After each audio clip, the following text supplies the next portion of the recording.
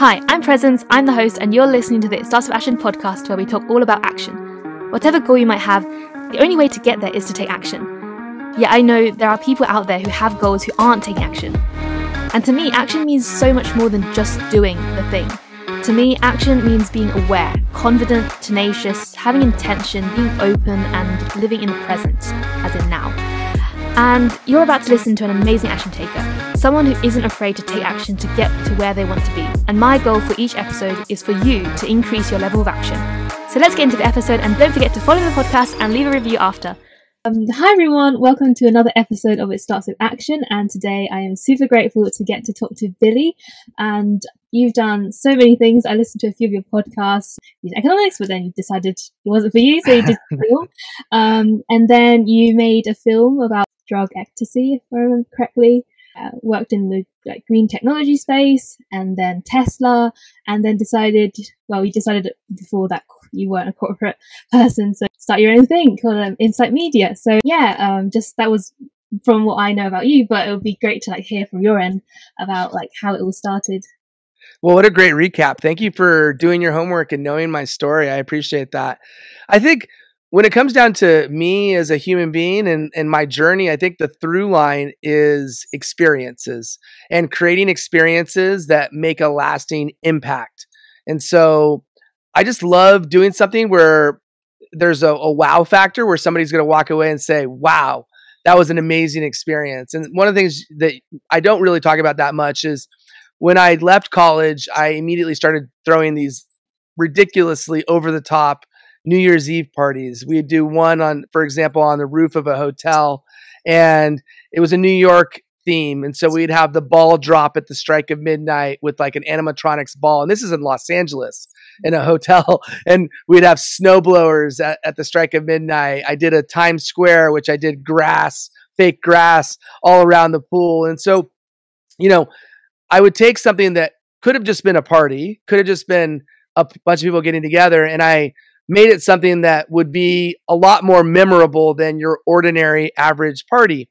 And so that sort of mindset is something that I've always done with whatever it is that I've been tasked to do. And so, as you said, I've gotten a chance to work for some remarkable companies, disruptive companies like Tesla.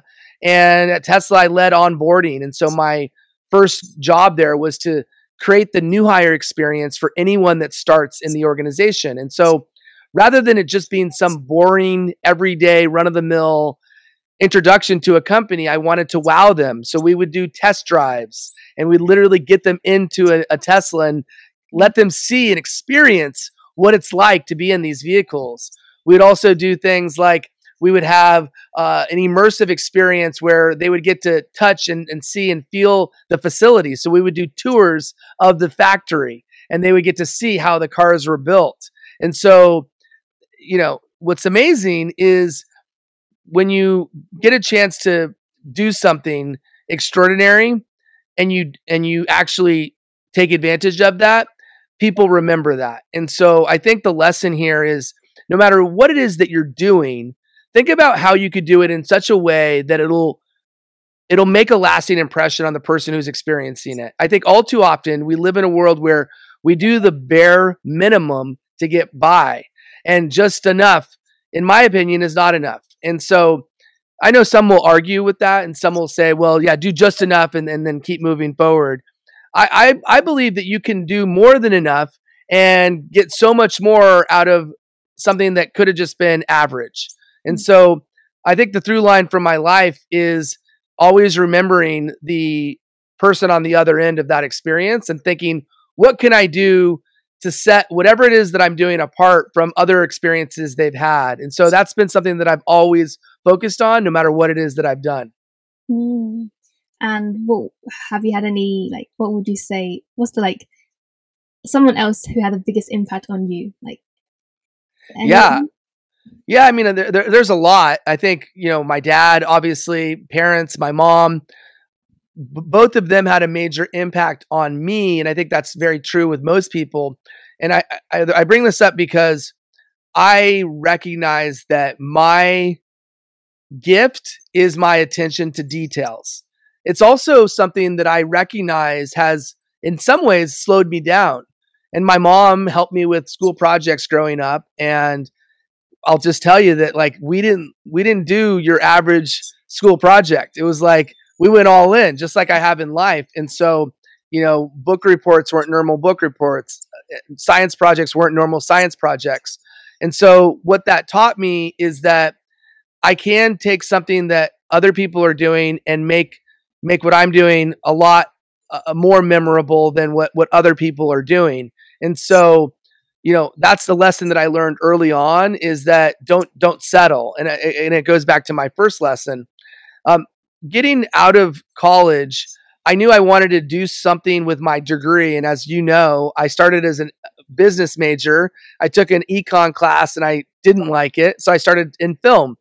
And so what I learned early on in my filmmaker journey is that it's about collaboration. You can't make a movie by yourself. You just can't. And so I would work closely with literally hundreds of people to see a common vision come to reality. And so you asked who some of my influences are. I'd say my influence are the people that I work with, because each one brings something to the table. And I think one of the things that I have been fortunate enough to be able to do is to find what everyone's, I call it a superpower strength. What is that person's superpower strength? What is unique about them? And how can I, in some way, empower them or provide them with a vehicle to allow that to shine through? And so for me, the more people around me that are able to leverage and to flex that superpower strength, the more it benefits whatever it is we're working on, the project, the film, the experience, the training event, the podcast, you name it. And so I think that there's lessons to be learned from everyone. Everyone has a lesson. Everyone has a unique superpower, but we have to be receptive to it. And we have to use emotional intelligence, and we have to use awareness and be observant. I think we live in a world where there's so much noise out there that people have these, they don't look at things in a very observant way. And so they're, frankly, in a lot of cases, oblivious. And I think part of it comes down to pausing and taking time and not rushing through. I think we live in such a go, go, go, go, go world that sometimes you need to hit the pause button, you need to take some time, and you need to reflect, and you need to look at what's around you and the people around you.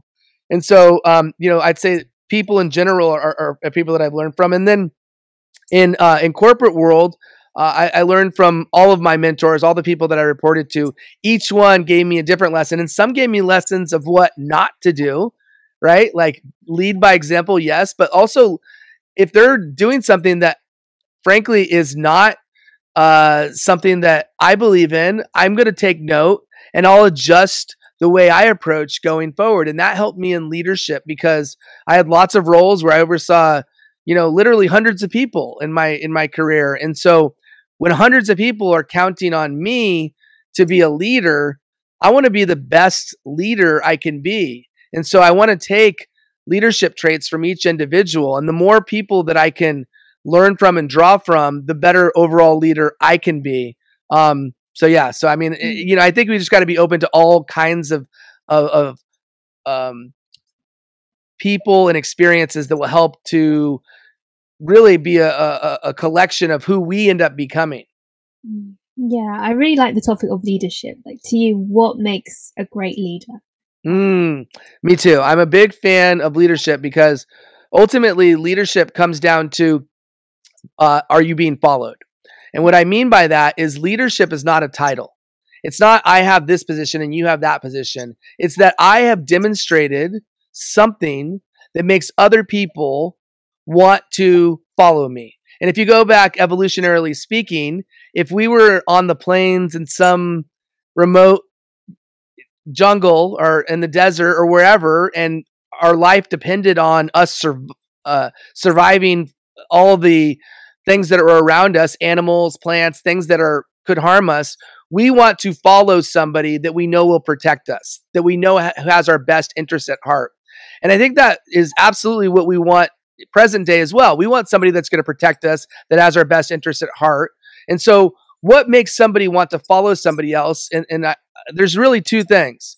It's the interactions that you have and the decisions that you make as a leader. And so each interaction that you have with that other human being will help them decide and determine, do I want to follow that person? Do I want to follow me? Do I want to follow Presence? Do I want to follow the person I'm working with?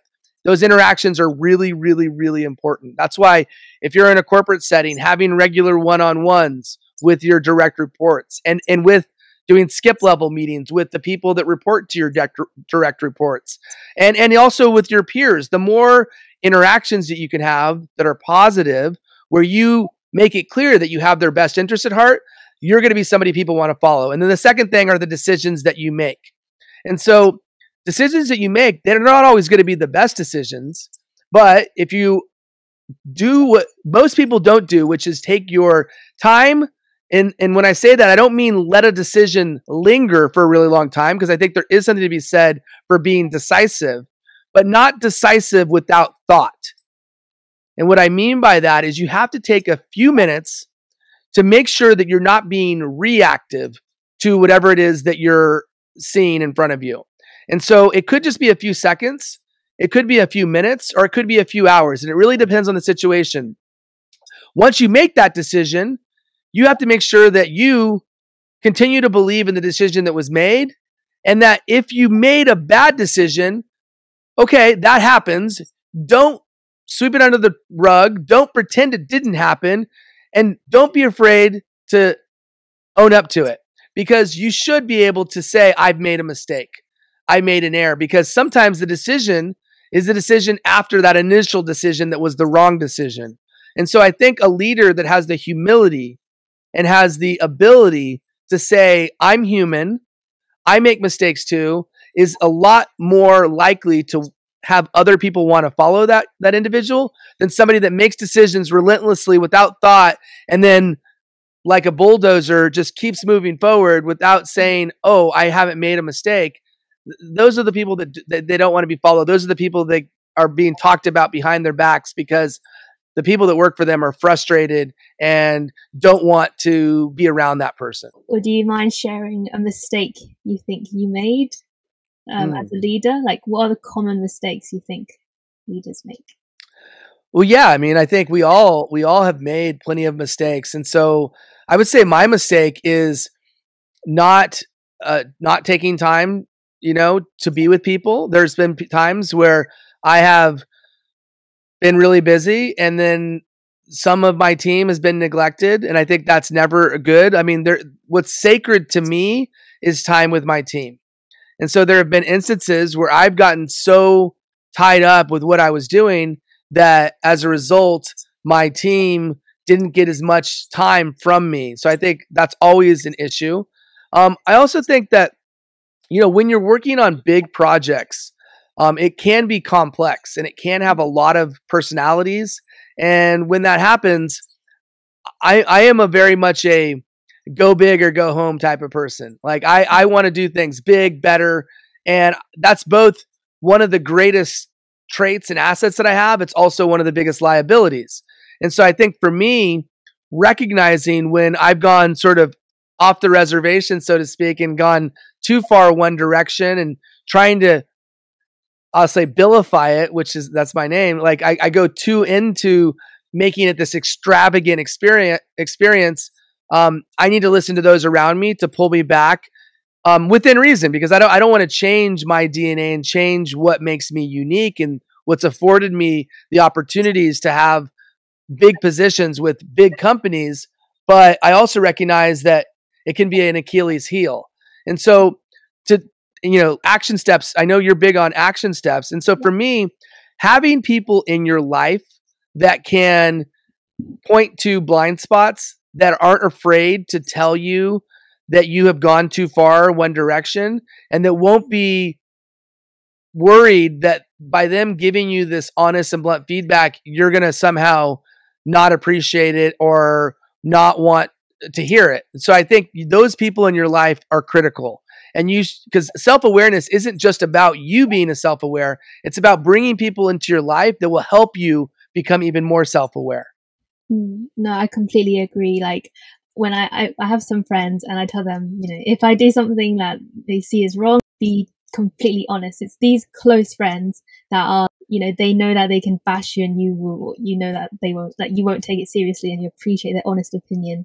That's how I agree. That's how you improve. So those are the best friends you can have. And so, yeah, I mean, keep those friends in your life and let them know feedback is a gift. So often people think that feedback is this thing that we're worried to get. And, here's another action step. Tell people all the time that you love feedback, that you welcome it, and that you want it. If you're in a company and you're in a leadership role, create a culture of asking for feedback, because what's not healthy is when everybody's giving feedback unsolicited, meaning that you work in a place and everyone's criticizing everything. Like that doesn't work very well. On the other hand, if you flip the script and if everyone's asking for feedback, they are prepared for that feedback mentally and they know it's coming. And so they're a lot more equipped to take that feedback with the way it's intended, versus if everybody is sort of saying this is wrong and that is wrong, that creates a little bit more of a hostile environment where it feels like, I'm just being criticized.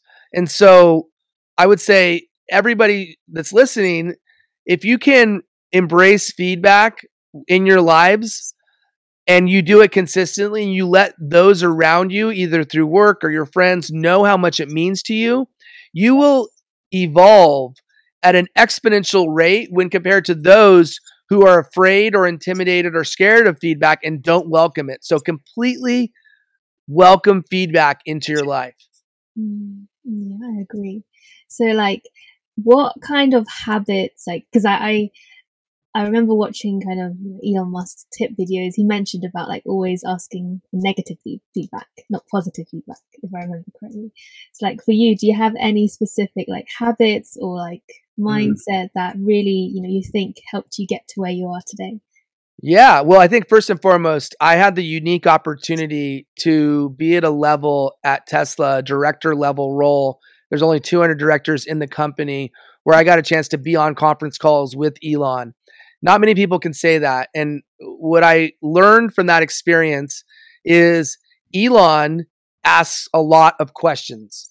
And I think that is a common theme that I see with all successful people. They ask a lot of questions. Even Donald Trump, okay? And I'll just be blunt. I'm not a Donald Trump fan, but if you listen to him, he asks a lot of questions. He may not listen, okay, as well as some, but he asks a lot of questions. And I know this because I actually heard a dinner audio recording at the White House, and I listened to him ask questions. He would ask a lot of questions. And the same thing with Elon. And again, politics aside, when you listen to Elon, he will ask very specific targeted questions. And so I think getting in a habit of asking targeted questions that will help inform your decisions, going back to that principle that I said, followship is based on the decisions you make and the interactions that you have. And so decision-making happens at its highest level when it's an informed decision. Informed decisions are very difficult to arrive to if we don't ask enough questions. And so you have to have the humility to say you don't know everything about everything. Even Elon Musk, when he gets in the weeds and wants to understand how a vehicle is being delivered, he's not on the ground. He'll go to the delivery hub, and he's been to the delivery hubs that I've worked at because every quarter, the whole company helps to get vehicles in the hands of the customers. And so what I remember from his calls is the questions that he asked and how specific he would get. The other thing I remember is his expectations. And so you talk about habits. I think anyone that's successful, whether that be Steve Jobs, and when I say successful, I mean that are thought leaders of a generation. And I'm talking about people like Steve Jobs, Elon Musk, Richard Branson. These are people that have extraordinary expectations. They believe that anything is possible. They truly believe this. And it's that kind of mindset. It's a habit in and of itself. And so when he asks these questions, you better have a really good answer, and it better not be an excuse. And so I'm not a big believer in excuses. In fact, when I was a kid in high school, I'd have on the bottom of my hat, it said, no excuses, no regrets. And what that taught me at a very young age is that it's really easy to make up scenarios as to why you can't or shouldn't do something. But instead, how about coming up with ideas and ways of being able to do something? And so for Elon, for Richard, for Steve, all of these guys, they had extraordinary expectations of what they felt their team should be capable of doing. And so when Elon asked these questions, if the answer wasn't what he liked, honestly, that person's job was at risk.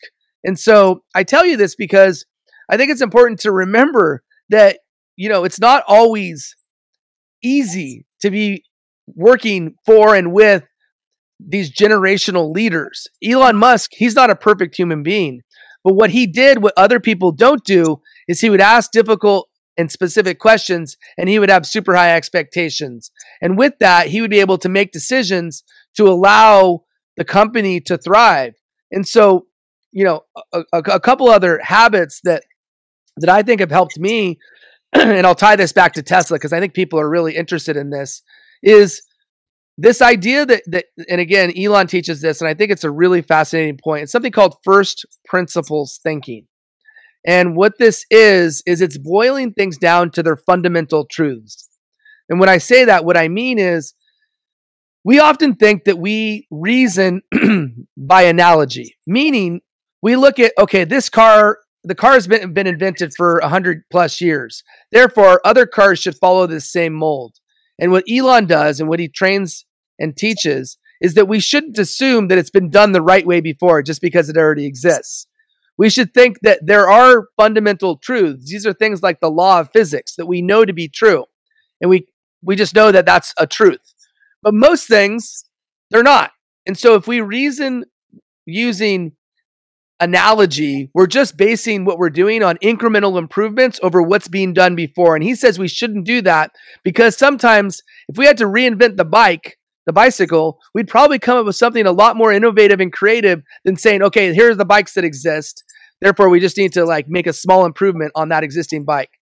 Instead, what he suggests is put all that aside and say, what if we were to build this from the ground up, knowing what we know is the only things that prevent us from doing something, which are the laws of physics. That's first principles thinking.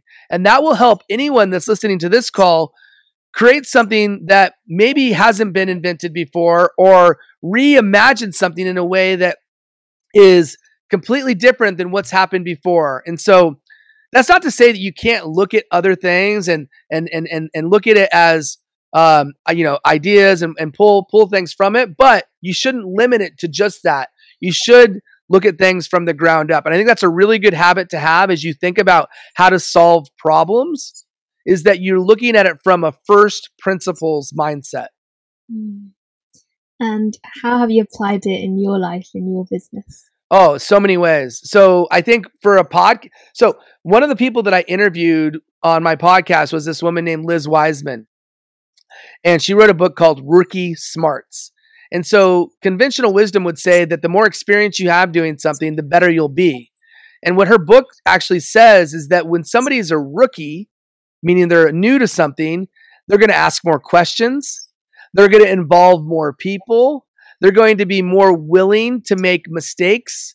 They're going to learn from their mistakes faster. And so actually studies show that people who have a rookie mindset, somebody that's new to something, they're a lot more likely to achieve extraordinary results than somebody that doesn't. And so for me, my podcast is something that I did. Honestly, I've been learning as I'm going, but I've also made a lot of mistakes. And so I think with anything that you do, you have this ability to say, okay, I'm going to approach this. I can still learn from other people, but what if I was doing this from the ground up? So the podcast has been an example. My film has been an example. And then working in training, I constantly had to figure things out because I did not have training experience. So my first job, quote unquote, career-oriented job was in sales. And so I would go to people's homes and I would explain to them how solar could benefit them, save them money. And I did really well because it came down to gaining trust and just being a human being. And I think anytime somebody says they can't do sales, I say, well, you can't be a human being then. And sales is just relating to people. Sales is just being normal and having authenticity and carrying on a conversation in an organic and genuine way. And when I had that success, my company gave me the ability to start training. And when I started training, I had to figure out, like, how do I train people? I didn't have experience in training. And so I had to invent what the training looked like. And so rather than go read a ton of books on the subject, which I could have done, I said, what would I want? What would make the most sense for me? And frankly, I don't want to be in a boring corporate training.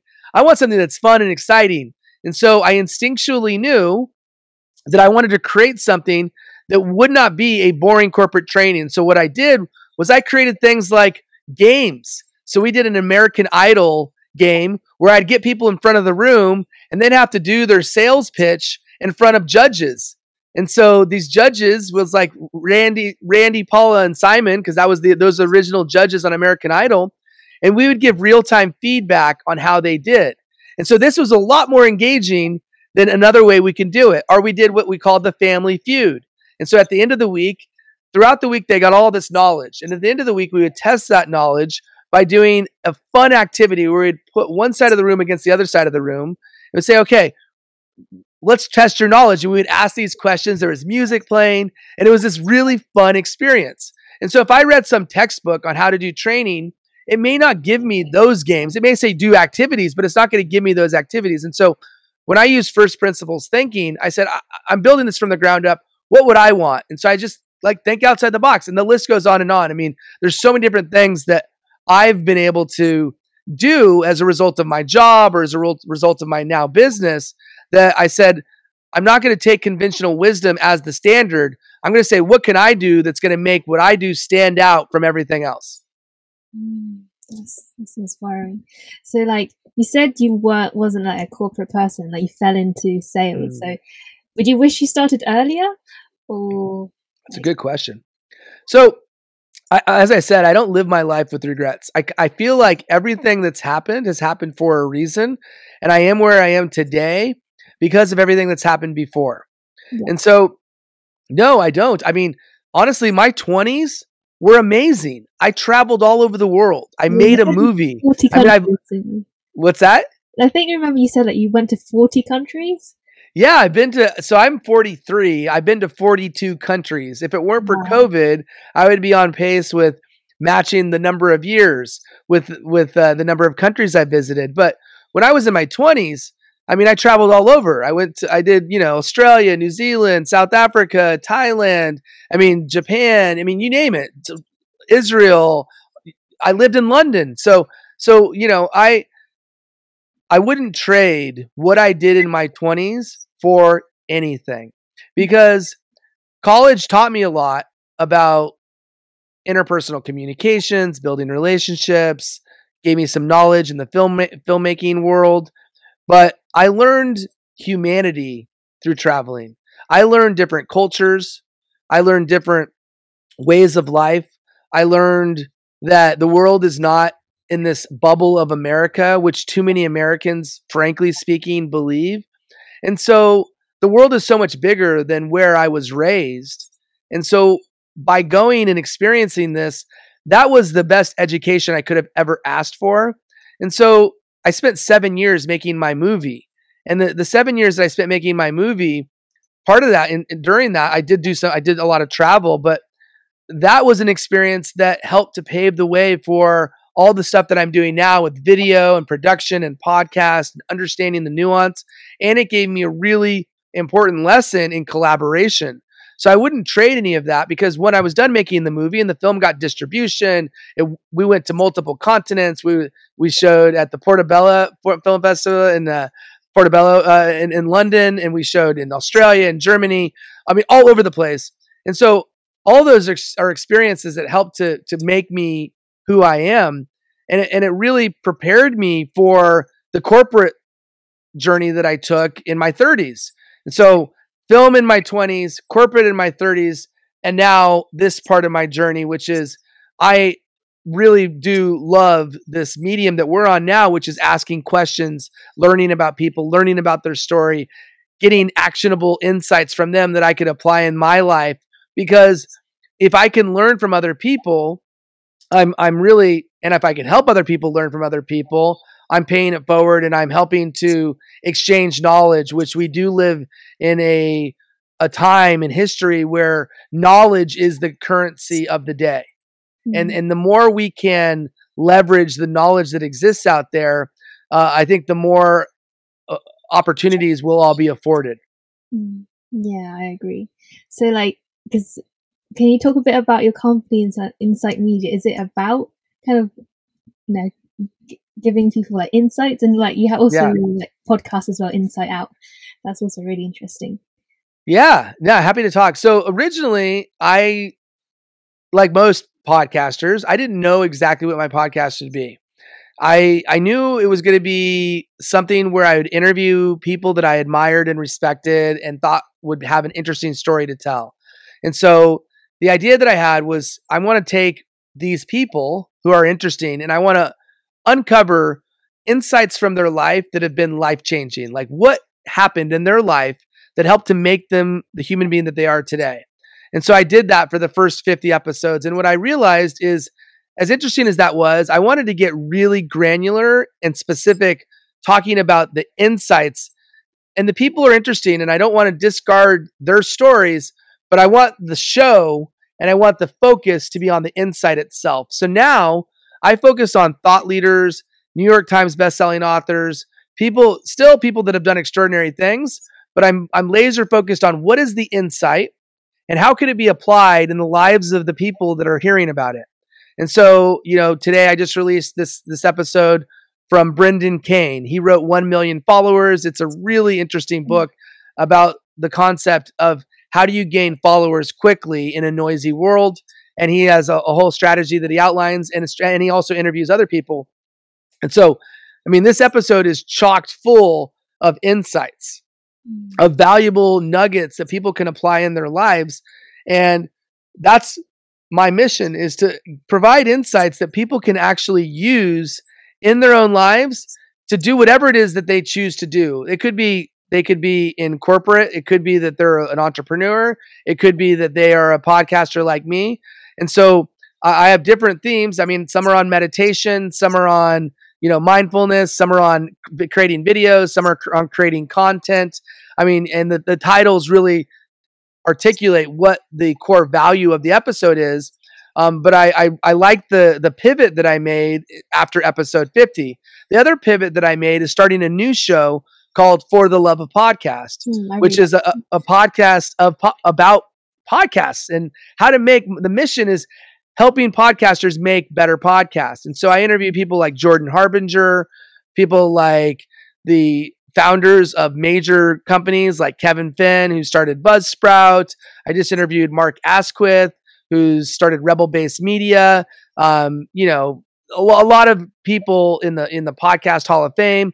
And I asked them, what sets apart a good podcast from an exceptional or extraordinary podcast? What are those things that differentiate the kind of run-of-the-mill podcast from a podcast that really is one that will and has a large audience and has loyal listeners?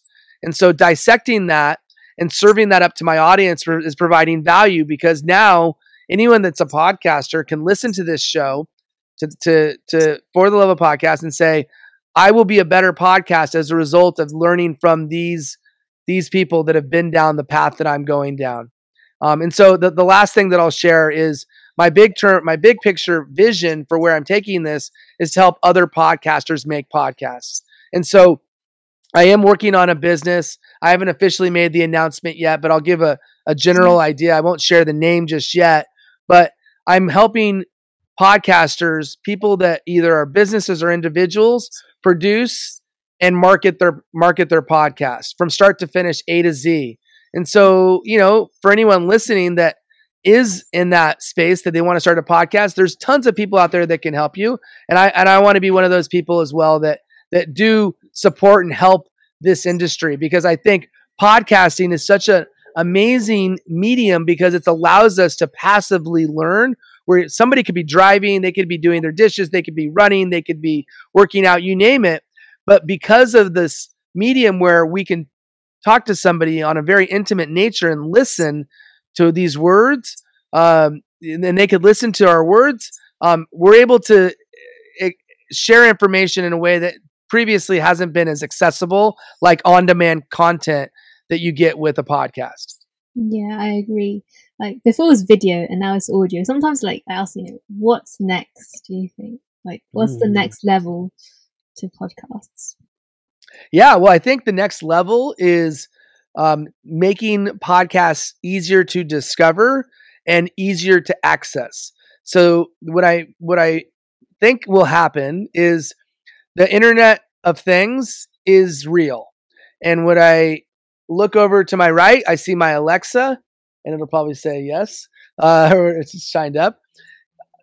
I'm going to be able to access anything and everything through voice. So I think voice activation will be the future, where everything we want, we can just say.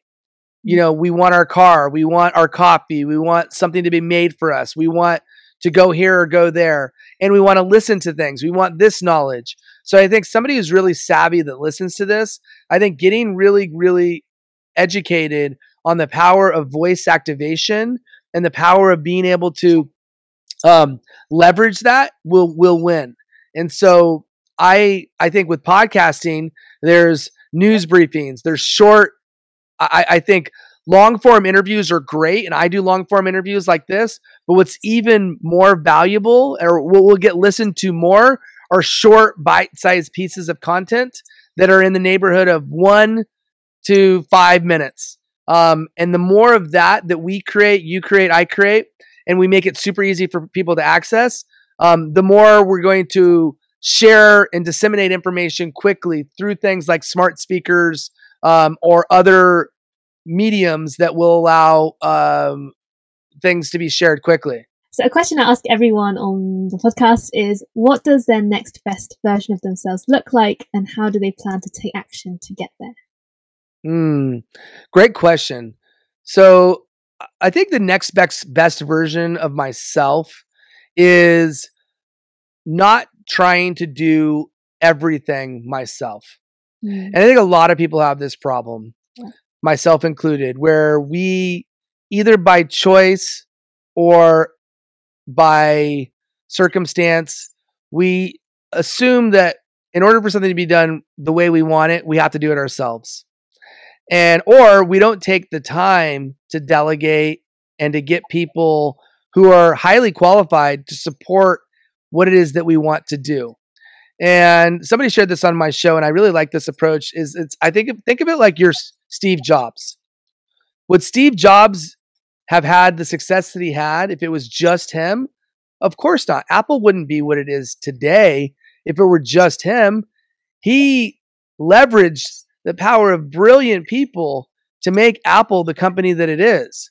And so, I absolutely feel like the best way to achieve extraordinary things is to collaborate with extraordinary people and to get them to do the thing that they're most extraordinary at doing. And so for me, my future state is to do just that. And I had the opportunity to do that a lot in the corporate environment, because let's face it, when you work at Tesla, it's not easy to get a job there. I mean, it's harder to get into Tesla than it is at Harvard. So the people that work there, they're amazing people. They're extraordinary. And I got to work with some of the smartest people on the planet when I worked there. And so as I start my new business, which has only been in existence for a year, I know that, getting started, it takes some time, but part of it is I need to surround myself with brilliant people and allow them to shine. And I'm a big believer in this concept of shine, which is we all have that it factor. We all have that fire inside of us that makes us special. We all have that thing that is a thing that makes us illuminate. It's a thing that makes us, when we enter a room, like everyone turns to us because we are doing something that we love, and we are using our superpower strength in a way that others will take note of.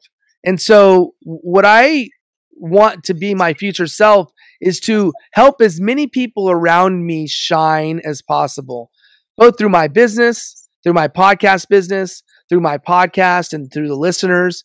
And so if I can help people through all of these different vehicles find their shine, find that it factor, find that thing that separates them, and help them have that shine through, then I've done what I want to do. Then I become the person that I want to be. And that I feel like I'm starting to do that more and more.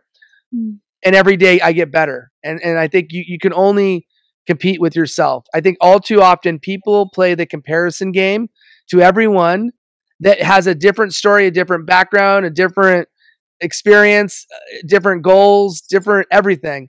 How can you possibly compare yourself to all those people when the only person you could really compare yourself to is yourself? And I think getting better every single day should be the competition we should be having, not anything else. Yeah, I agree. It's a question I ask myself every day. Like, did I go to bed a better version of myself or not? Yeah, I agree. So I hope I don't mind. Like for like my listeners are, I guess, like many are like kind of young. So when they hear like, oh, Tesla, Google, Microsoft, all these like big companies, do you have any tips for them who are interested to, achieve like a job or a role at these like large companies?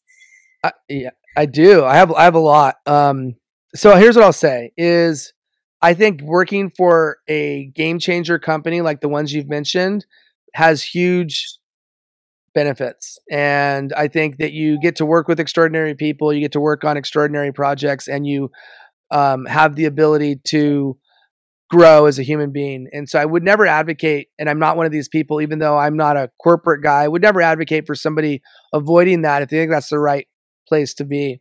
I think, like most things, people get into roles because of people, not because of what they've done, not because of who they are, but because of who they know. And so the number one advice I would give is focus on the relationships around you first. And so you all have heard most likely that you are a combination of the 5 people you spend the most time with. And so, yes, that is true.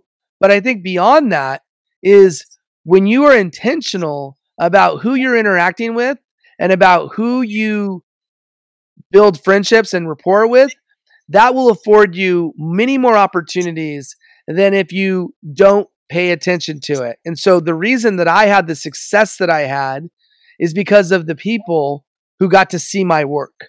And so, at my first corporate job, it was the vice president of sales. He really liked what I did. He kept on giving me more positions. I ended up becoming the vice president of sales. At Solar City, I put on these trainings that blew people away, that had the things that I mentioned, the American Idol, the Family Feud. And so the chief revenue officer of the company said, I want to promote you. And so I got to lead all of sales training for the company because of that. So then flash forward to Tesla, I ended up hitting it off with the head of training, a guy named Ben Putterman, who's a fantastic guy. He actually worked at LinkedIn for a while. And because I took the time to build that relationship before Tesla even bought Solar City, because I worked at Solar City and then Tesla bought Solar City, I had lunch with him. I developed rapport with him. I developed a relationship. And so he thought of me to run the onboarding program. And so the number one advice I have is focus on the relationships first. You can't ignore that. You are not going to get a job that's worth anything based on a resume. Resumes are needed. They're important, but don't think that they're that important. They are a small sliver of what is important. What's far more important are the relationships you build. The second thing I would suggest is whatever you do, make sure the right people see what you're doing. And so in a humble way, figure out ways that could get in front of the right people. And so if you're doing things at a company that you feel showcase your awesomeness, your secret superpower, don't be afraid to let that shine through.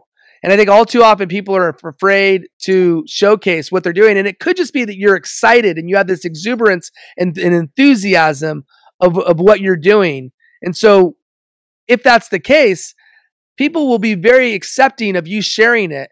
They're not going to think you're doing it in a braggadocious way. You're doing it because you're excited about it.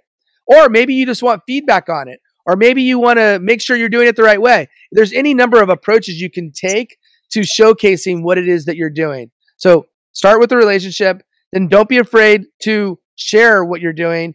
And the last piece is, ask for what you want and let it be known what you want.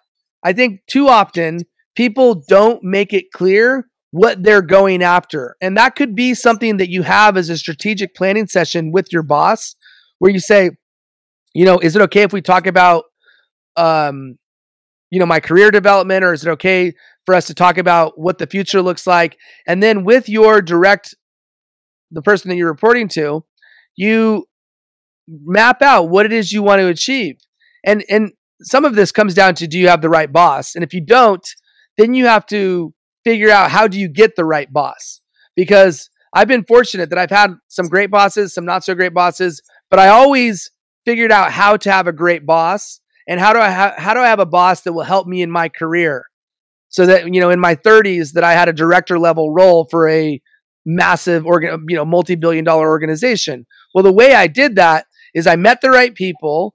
I let them know when I was doing extraordinary things, and I wasn't afraid to ask for what I wanted. Now, I'll say I did never ask for a raise. I did never ask for a promotion, but I did let people know what I was interested in. And so that doesn't mean you can't ask for a raise or you can't ask for a promotion, but I think there's nuance to it. I don't think you overtly say, can I be promoted? You got to demonstrate what it takes to be promoted, and then you have to put yourself in that position that they will take action and actually promote you. And so those are the 3 tips. The last thing I'll leave the audience with on this question is, you are in the driver's seat. You get to pick where you want to work. It's not the other way around, because they're not going to find you unless you are intentional. And so, do you want to work for Facebook? Do you want to work for Microsoft? Do you want to work for Tesla? The world is your, playground. You get to choose. Too many people think it's left up to chance. Who's going to pick me? No, you get to pick. So completely change your perspective on what it is that you want. If you want to work for Tesla, you can. If you want to work for Microsoft, you can. But you need to know and have a strategy to go about doing that. LinkedIn levels the playing field. Anyone that works at any one of these companies is on LinkedIn. So you got to find somebody that you could become friends with and showcase why they should help you get an interview, why they should help you get a job. And part of that is looking at the jobs that exist, figuring out what will be the best fit for you. Are you somebody that you want to be in learning and development? Do you want to be in HR? Do you want to be in sales? Do you want to be in marketing?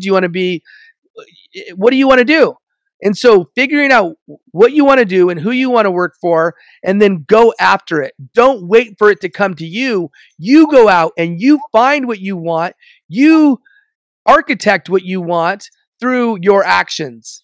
And if you just sit there and wait for things to come to you, you're going to get the average of the average. But if you go out and you seek out what you want, you can find any job you want with any company you want. I guarantee it, provided you have the tenacity and you have the willingness to get out of your comfort zone and spark up conversations with people that work for these companies, or even people that have worked for these companies. For people who are afraid to reach out, people who before the podcast, I could not hop on a phone. I would be so scared to reach out to people, but I use the podcast as an opportunity to learn, to grow, and get out of that. But for people listening who, have this vision of working at these big companies, but are shy, are not really, just don't know how to go about meeting people, what tips would you have for them? Well, I first of all, I recognize that is a real legitimate concern, and I don't want to downplay that being legit. Here's what I'll say is, you don't need to get on a phone call to start. That's one. You start the conversation through many different means. It could be that they've made a post on LinkedIn. It could be that you send them a connection request, and you could play the slow game. You don't need to go in and instantly say, can I take a meeting with you? In fact, what you want to do is build rapport through ongoing conversation. And I think any number of ways that can happen. I think LinkedIn is the easiest way for that to happen. But But think about that person and how you can provide value to them. If there's somebody that's active on LinkedIn, for example, you provide value by engaging in their posts. If there's somebody that's not active on LinkedIn, but you know that they have an interest or something that they are passionate about, maybe you can ask them about their interest or their passion because you see, that they volunteered somewhere, or you see that they had a certain position. And I think humility goes a long way. If you say, hey, I'm new, I've just got out of university, or I'm super intrigued by the HR space or by cybersecurity. Do you mind if I, ask you a question? And the question doesn't even need to be, over Zoom or over a phone call. It could be, you could ask questions that way. And that'll help build some confidence, because the more you know them, the more you'll feel comfortable talking to them. Now, that's one way. The other way is to practice. Confidence is a result of preparation. And the more prepared and the more you practice something, the more confident you'll be to execute. And so it could be that you need to practice with the people in your life. It could mean that you start with people that you're less nervous talking to. Maybe there are people that you've worked with in the past. Maybe there's people in your university. Maybe who knows? Maybe it's family. But the more you do it, the better you get. And so maybe the practice is asking them questions about how you can better interact with people that are higher ups at companies. It could be anything. And so I think preparing yourself that way. And then the last thing I'll say in this regard is, often we're nervous unnecessarily. We create things in our head that cause us to feel worried that we're being judged, that we're going to say the wrong thing, that we're not going to know what to say. And so going back to the preparation, if we know what we're going to say, if we have those questions prepared, your confidence probably gets raised when you know what questions you're going to ask, when you know what you're going to say to that person. Same holds true with having these conversations with people within these organizations. And so the better prepared you are, the less worried or nervous you'll be. And the way you get to that point is by knowing that person really, really, really well. So anyone that listens to my podcast know I do a ton of research. I spend 5 to 10 hours per guest researching them to understand what they're all about. And so if you're going to meet with somebody who's an executive at an organization, likely they have enough of an online presence that you could know a lot about them. You know where they went to school. You know what jobs they've had. You know if they post content. You know if they have any videos. You know if they've been interviewed. You know all of this data that's out there. Well, be a sponge and gather as much of it as you can, and then write out questions that you have that you're curious about. That will, I think, have your inhibition and your fear go down dramatically, because now you are prepared to ask questions that will allow you to not think about the fact that, you're talking to a director, a VP, or a CEO, whoever you're talking to. Then it becomes less of a concern, because now you're more focused on, I want to get these questions answered because I am genuinely curious about this person. So recognize that fear is real. It exists. It's a trait that's been passed down generation to generation to protect us, but we don't need fear in most cases like we did when we were worried that a lion might eat us. We don't need that fear anymore. So expel that fear from your head and remember they're just a human being. And they just want the same thing you want, which is to be happy, to connect with other human beings, and enjoy the life that they're living. And when you remember that, you're going to be a lot less likely to have that fear. Yeah, I agree. So what would you say is your biggest fear now? Final question. Death. Honestly, I think the reason death is my biggest fear is because I have a lot more I want to do. And I also have an 8-year-old son. And so I think anytime you get to be in your mid 40s, you start thinking about mortality. You start thinking about the fact that there are only so many days left in my life. I may have had more life behind me than I have in front of me. And so the reason why I think about this, and the reason why I mention this now when you ask this question, is I have a choice every single day of what I do. Now I could sit and watch TV, watch Netflix, and just chill, or I could choose to take action and do the things I want to leave a legacy. And so for me, my legacy is the impact that I leave on other human beings. It's not the amount of money I make. It's not all the jobs that I've had or the movie that I've made. It's the lives that I've impacted, sure, by doing some of those things and by what I'm doing now. And so, yeah, I'm afraid of not having any more time left in my tank of time, because I feel like I'm just getting started, and I feel like there's so much more to my story. And so, even though that's a fear that I have, I recognize that I can do something every single day to make that fear a non-issue. Because if I leave it out there on the field every single day, and if I give it my all and I do everything in my power to leave that kind of legacy where I'm not remembered for a year or 5 years or 10 years, but where I'm remembered for 100, 200, 300 years, because of the impact, the lasting impact that I've given, then death becomes less scary. But I still feel like I'm just in the early stages of what I'm doing, especially in this new realm. And so I want to make sure that I have plenty of game left, plenty of time left on the clock to do and impact as many lives as I possibly can. Yeah, I agree. I nearly died when I was 14. So that impact has just got me thinking, even though you're young, even whatever age you are, you have no control over, you just how unpredictable life is. And so, yeah, don't take every day for granted. You never know what can happen. So just saying. I totally agree. And I heard your story, and, I don't think it's something that many people have battled in that same way with what you battled with. And you can tell your story because you've gone through it, and you felt what that was like to be near death. And, I think so many people, sadly, especially now, we live in this social media world where people are, and I don't know if this is specifically what you're talking about, but you mentioned it in the past, is that you're talking about the anorexia? Yeah. Yeah.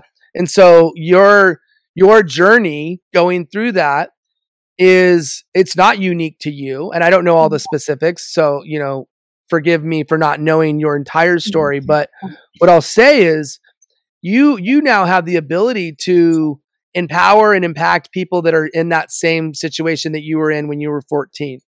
And that's a really, really important thing to be able to talk about, because you have, you've been there. And when people realize that you've been there and you could help them by explaining how you got through it. And I know I'm sure it wasn't easy.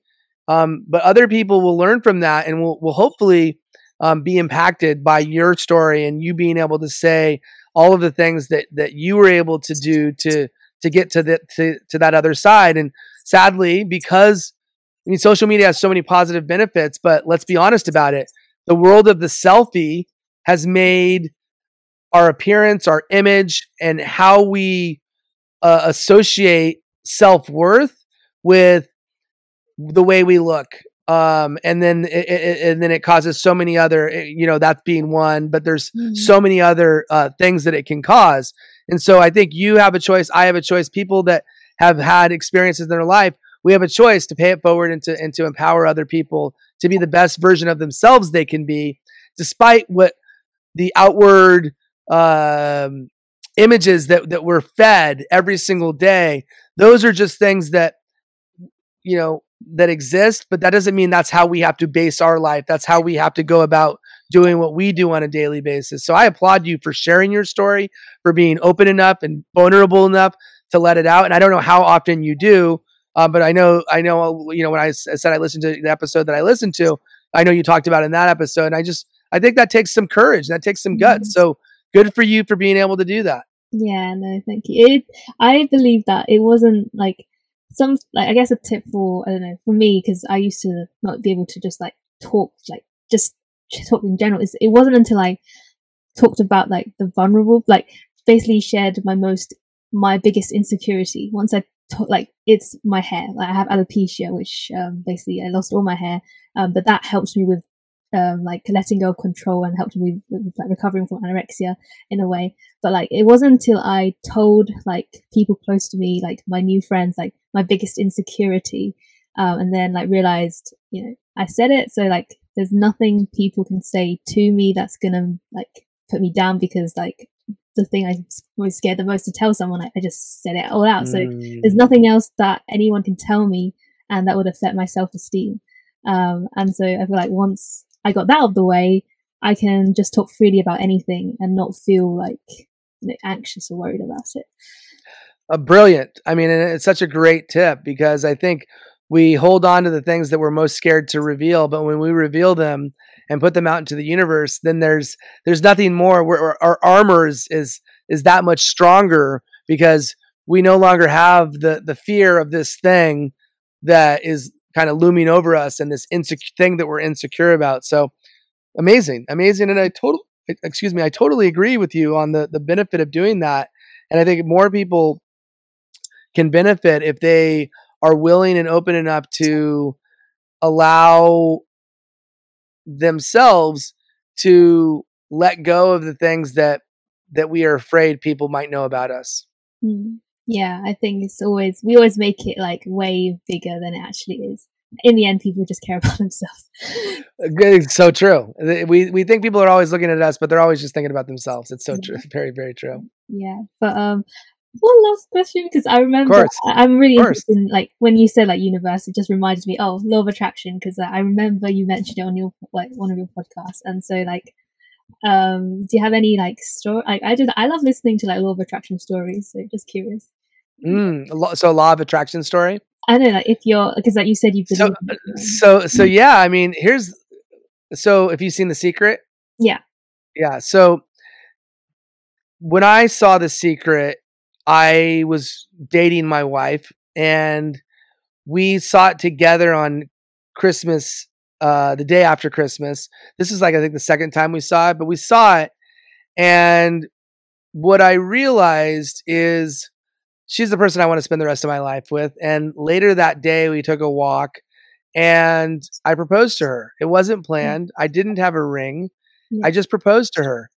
And I think sometimes that we have to we put barriers in front of us and conditions that need to be met. I need to have the perfect way to propose. I need to have the perfect ring. I need to have all these different things that we somehow concoct or formulate in our brain as the perfect conditions. There's no such thing as perfection. Perfection is a fallacy, and something that is not something that we actually can get, because it's subjective. I mean, you could be perfect on a math test, but that's one of the few things that it's binary. It's a yes, no. Most things in life are not perfect. And so for me, I think law of attraction is about being open to things coming to your life and inviting things into your life without any inhibition. And so I invited into my life being with my then girlfriend and now wife of, how many years have we been married? 12 years. Yeah. Because I saw that movie, and because I let down any barriers that I had. And so law of attraction works the best when we are open, when we are not closed off. And so a lot of people say yes to everything. And I don't actually disagree with that in principle, so long as we know that when we say yes to something, we are saying no to something else. And so sometimes we need to be mindful of the things we're saying yes to and really ask, is this the right thing? But I do like the premise of being more open than closed, saying yes more often than no, and being ready to accept things that come into our life that we may not know the reason it's here, but there's a reason. And so for me, the law of attraction is about openness, and it's about awareness, and it's about making things that may or may not make sense to us, making them or giving them the chance to make sense to us. Because if we are constantly resisting and thinking of all the reasons why we can't, shouldn't, or won't do something, we're going to live a life built around negativity, scarcity, and lack.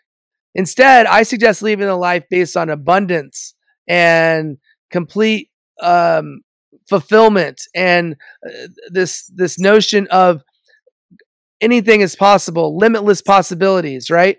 And so that happens when we don't put conditions or barriers around the things that we do in our lives.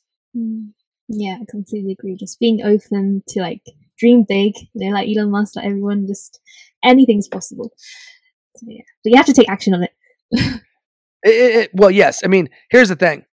The thing I'll say is that we live in a world where there could be the same idea that two people have, but the difference between those two people is the execution of those ideas. And this is why I'm never worried about sharing secrets, because I know that the difference between me and somebody else, and the difference between that person and another person, is the way in which they fulfill whatever it is they're trying to fulfill.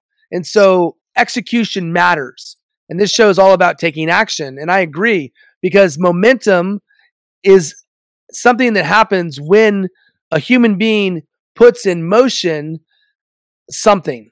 It could be anything. It could be a podcast. It could be a YouTube channel. It could be a career. It could be a business.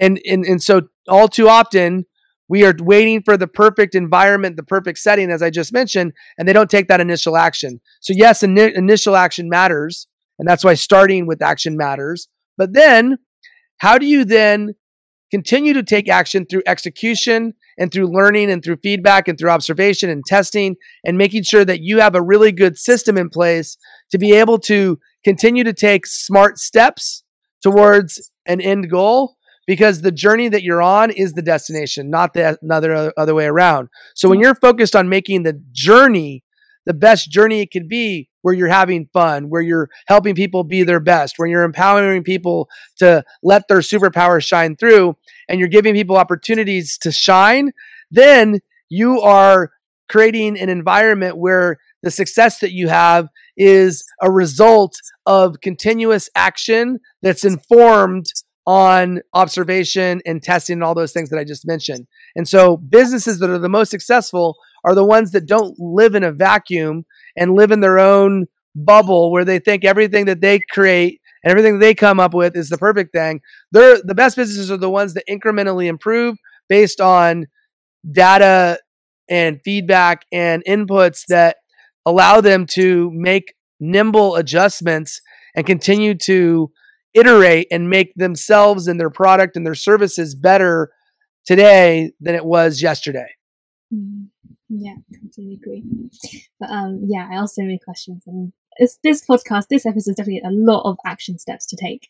I'm thinking if I should change my last question that I ask every guest since started to change, like trying to add the action steps in between the podcast. But a question I ask every guest is, what challenge do they have for listeners at the end to like take action on after the podcast? Could be anything.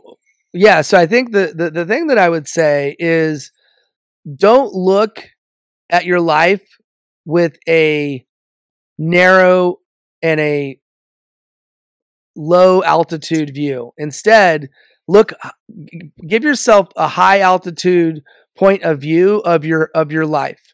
And what I mean by that is, we're often moving in a direction that is the thing that we need to do today, right now. And we are making decisions based on what we need to do to get this particular thing done, because that particular thing needs to be done today. And while there's always going to be some of that, I think the visionaries that do the most remarkable things, they're looking 200, 300, 400 years into the future. And while that may be, a nice goal to have, I suggest looking at least 10 years out. And so this action step that I suggest is write out the person that you will be in 10 years. What will the job be? What will the impact you're making on the planet be? What will the things that you will accomplish be? What will the relationships be? What will your anything, and be as specific as possible. Where do you live? Who do you live with?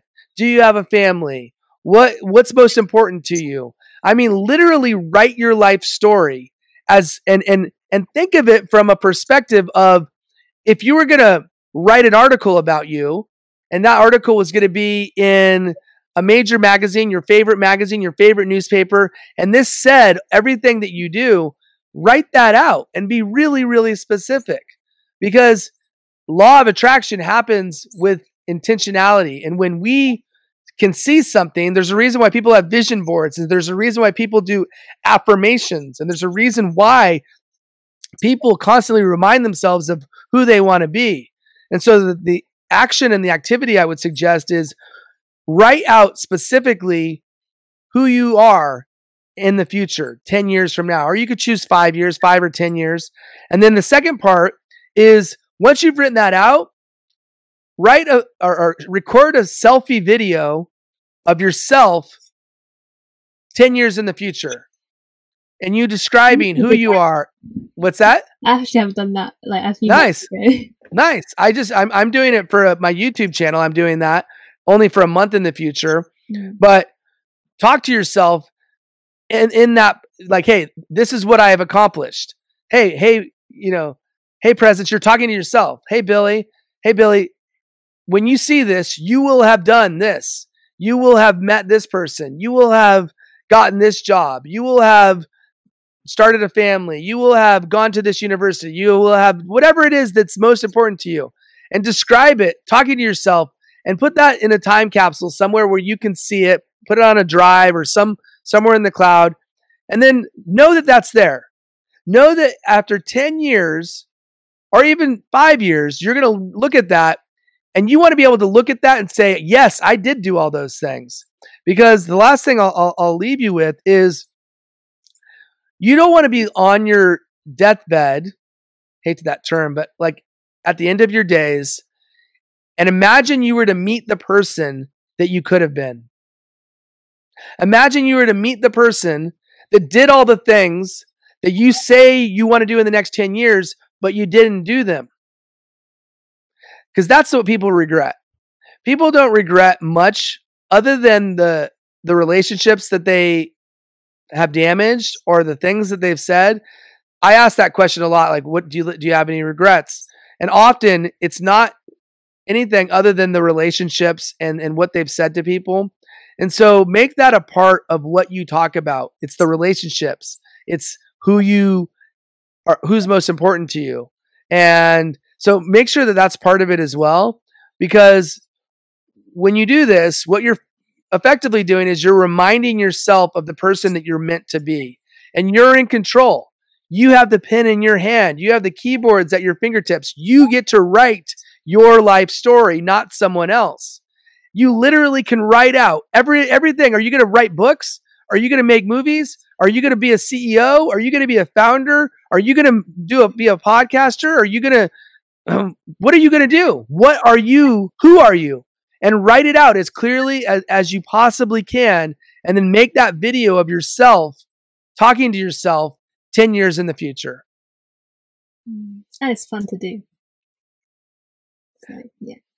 Okay. So everyone, go and take action. And how can people find you if they want to reach out to you? Sure. Well, the first thing I'll suggest is find me on LinkedIn, Billy Samoa Salibi. You can find me there and send a connection request. And I'm going to do a secret word. Send the secret word.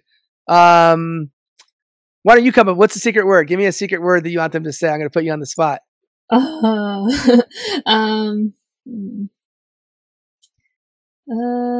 so bad at thinking on the spot. Something. Okay. Phrase something linking action and insight. Insight leads to action. Okay, insight leads to action. So put that in the direct message, and then connect with me. I love meeting people. No matter where you're at in your career, your life trajectory, whatever it is, find me there. I also, I have my podcast. So, if you are curious about life-changing insights, listen to Inside Out. If you're a podcaster, listen to For the Love of Podcast. If you want to make a podcast, send me a direct message. As I said, I'm starting an agency in a design company that was going to help people produce podcasts. My website's Billy Samoa, so you can find me there. and all the links will be there. And Presence, I just got to say, I love the way you are super curious. You have really thoughtful questions. I can tell you really do want to learn and learn from specific action steps that will help people in their lives. And I just applaud you for going on this journey and being willing to ask questions about people and learning their stories and allowing their stories to serve as a guide for people to learn from and make their lives that much more rich as a result. So kudos to you for doing what you're doing. I'm so impressed and so honored to be on your show. Oh, thank you so much, honestly. So you just listened to another awesome episode, and I would say go and listen to another one, but no. Don't even think about listening to another episode. Go and take action now. And if you want to share with me what you did, then feel free to tag me on a post on Instagram at presence_it starts with action. And yeah, until next time, guys, and remember, it starts with action.